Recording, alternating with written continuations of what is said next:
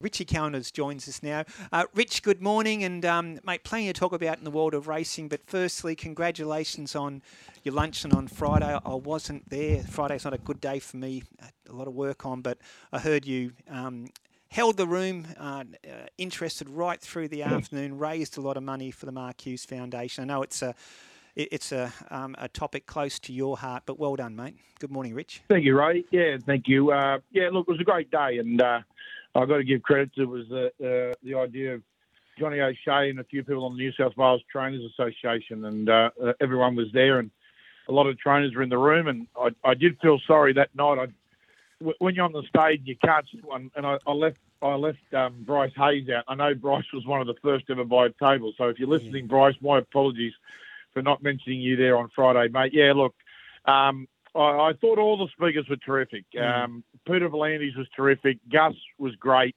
Björn, Annabelle, Chris, John O'Shea, and even my old man killed him. So Dad was good. And to have Damien Cooley there, I think, did an outstanding auction, and Darren Carr. And, it was all for the one reason. Look, we all get emotional, and it was great to get Peter V'landys to lock in the boonies for brain cancer. Said, no, it's not going nowhere. The thing is that if the odds are right, my family's not going to have a brain cancer, and which we can, but the odds, and we've lost my brother Matthew, and so many people close to us are helping, but it might just help someone else's family when we need a cure. And Mark Hughes and all the girls, Kira Lee and Chris and Sharon, they had the big ball up there last night and had another massive night raising money, and fantastic. They've got their own professor, their own team now, and you just hope that that little bit of breakthrough is going to come, and it's going to come through research. Yeah, fingers Rich, crossed, mate. what did you make of Fangirl? Outstanding, Bulldog. And you talk about blokes not losing it. You can ask your mate there on Phil Rothfield. I said to my old man on stage on Friday, I said, now listen here, Kenny. I said, you got a tip for the winners for everyone? He said, Richard, be serious. He said, Fangirl's good for these mugs. He said, there's no Enemo anymore.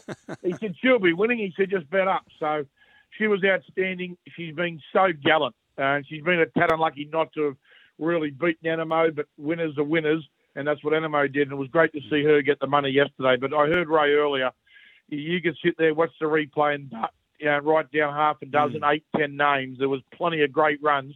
And it's just going to be interesting with so many opportunities in Sydney racing, the path, which ones are going to take. Yeah. They're going to say, right, if she's going there, I might go there, I'll go there. They'll go around everywhere, and we're going to see a lot of winners out of that race. Oh, 100% agree. Like Fangirl's a gun, we know that. Princess Grace, I thought, was excellent. Incredible. Zaki maybe one trial short, and that's not being critical. It was a race there he could have won, and he looked like he was going to win halfway down the straight. Hinge does what Hinge does all the time. She gave 100%. She'll win a good race again soon. Aussie Penko, I thought, was good. Right. You can go right through. Montefilia, Duas was a big run. Terrific form race. And even the horse that Jay Ford rode, that's going to race in Gardy, Yeah, it's going to race in that 2 mile race on the same day as the big dance. First Tuesday in November. That Melbourne Cup, that's the one. That's where it'll probably head. So, and look, great effort from Kerry Parker with Think It Over, Ray. Massive run. Massive for a long time off. Look, we saw a lot of very good runs yesterday. Yeah, it just, all it did, Bulldog, if you're talking in rugby league and that, it whet the appetite to know what lays ahead over the next couple of months in Sydney racing. Yeah, exactly. Speaking of which, of course, a lot of interest always in the Everest, and I know he was first up. I know it wasn't the elite sprinters, but Buenos Noches certainly showed that he's a sprinter on the rise, and he'll get some of the slot holders interested now. Well, you've got to, Ray, because you look at the top of the tree, you've got to find a spot, and don't forget, only last year, I half thought that James Herron was, when they chose Giga Kick, and a mate of mine drew it in the big Racing New South Wales Calcutta last year. We said, mate, please. Well, it then won it come from left field. You've got to get these horses, the new sprinting horses. Yeah. Matthew Smith's training this horse like a sprinter, Bono Noches, and it doesn't matter where he is. He's going to let down. He's going to unleash because he's got a magnificent turn of foot. And I was so excited for Dylan Gibbons. The new season, no claim, no nothing. You're on level terms with all the big dogs and to ride a winning double. But, yeah, Matthew Smith, He's not in the midways anymore. He trained too many winners last season. He got kicked out of them, and now he's got a real horse that can compete at an Everest. Absolutely, really happy for Mark Minervini yesterday as well with Hosier. He hadn't won a race at Randwick before, and he's a very good trainer. Mark, for those who may not know, he trained in Adelaide for many years. Had some good horses like For Mister, but he spent the last 4 years pretty much at Newcastle, sort of chipping away, getting those building blocks in place. He went out on a limb, Rich, and purchased Hosier as a tried horse. Wins his first race at Randwick, Mark, with Hosier. A Group 3 to boot in the Premier's Cup. I couldn't believe when you said that was his first winner at Randwick. Yeah. Look, a few people that have only come into racing lately that didn't know that my old man was Kenny Callander, for a lot of people, they thought Mark was my dad. Similar build, similar sense of humour. I have so many laughs with Mark Minervini, and you can't help. He's one of those trainers. If you ever get to meet him, you just can't help but love him. He's always got a smile on his face, and that would have meant so much to him yesterday and his owners. And if you backed it yesterday, you were comfortable after about 300 metres, and you thought to yourself, just hold it together, but, oh, God, I'm in a good spot. God, I'm travelling. As soon as they rounded the turn and Jay Collett said, let's go, baby, it was all over. Hey, Rich, Gordon from Urimba has texted in asking you. He says, Gordon says, I always felt Mr. Brightside was a very good horse, but now he's a great horse. Don't know about great, but certainly he is outstanding. Win 2 Doncaster's tremendous feat. And yesterday, his Lawrence Stakes, I mentioned earlier, Rich, first horse since Torto. Remember Torto was a kid? He went back-to-back in the Lawrence, which was the old Liston, back in 1971-72.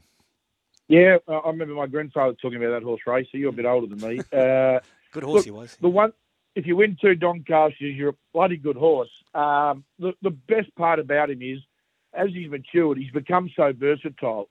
He can sit back, he can roll forward, he relaxes, he settles, he travels. And I'm excited for the boys because as soon as when their father, when Will, Ben and JD Hayes, when their father, David, went to Hong Kong, they lost several horses out of the stable, and that was understandable. A lot of the owners said, you know what, I'm paying big money. I want the experience. David's not there anymore. They kept a lot of horses, and they did lose some. But you know what? A lot of people kind of sat on their shoulders thinking they won't make it. I hate to say it, I think they're going better without their dad. Probably without the bloke over the shoulder. But I guarantee you, David, who's a legend in racing, and Colin and his father, and they would be so proud of the boys. What an amazing achievement from 3 young fellas, and to see them all training together, I think that'd make the Hayes family pretty happy. And Mr. Brightside, he was awesome. I did love the run of Tuvalu and Aegon as well. Yeah, exactly. Hey, Rich, yesterday, just as I think you said, whets the appetite for the spring. It was the first Group 1 of the new season. So much to look forward to over the next, well, pretty much 3 months, Rich. It seems to go on forever, but can't wait for it. And you'll be joining us each and every Sunday to go through what happens in Sydney and Melbourne. Good on you, Rich. We'll talk next Sunday, mate. Oh, Ray, if you could just settle a bet for me, if you wouldn't mind. A couple of my boys, we didn't see the interview with Greg and Chris after the race. When did Chris cry during the interview at his 150th? Was it in the first 3 minutes or after the first 3 minutes of the interview? Because we just had a bet yesterday, that was all. Might have been just after the first 3 minutes. It was pretty good. Have a great day, boys. But you know what? 150 Group 1s, it doesn't happen often, so he's entitled to get a bit emotional. Incredible effort. Yeah. Good on you, Rich. We'll talk soon.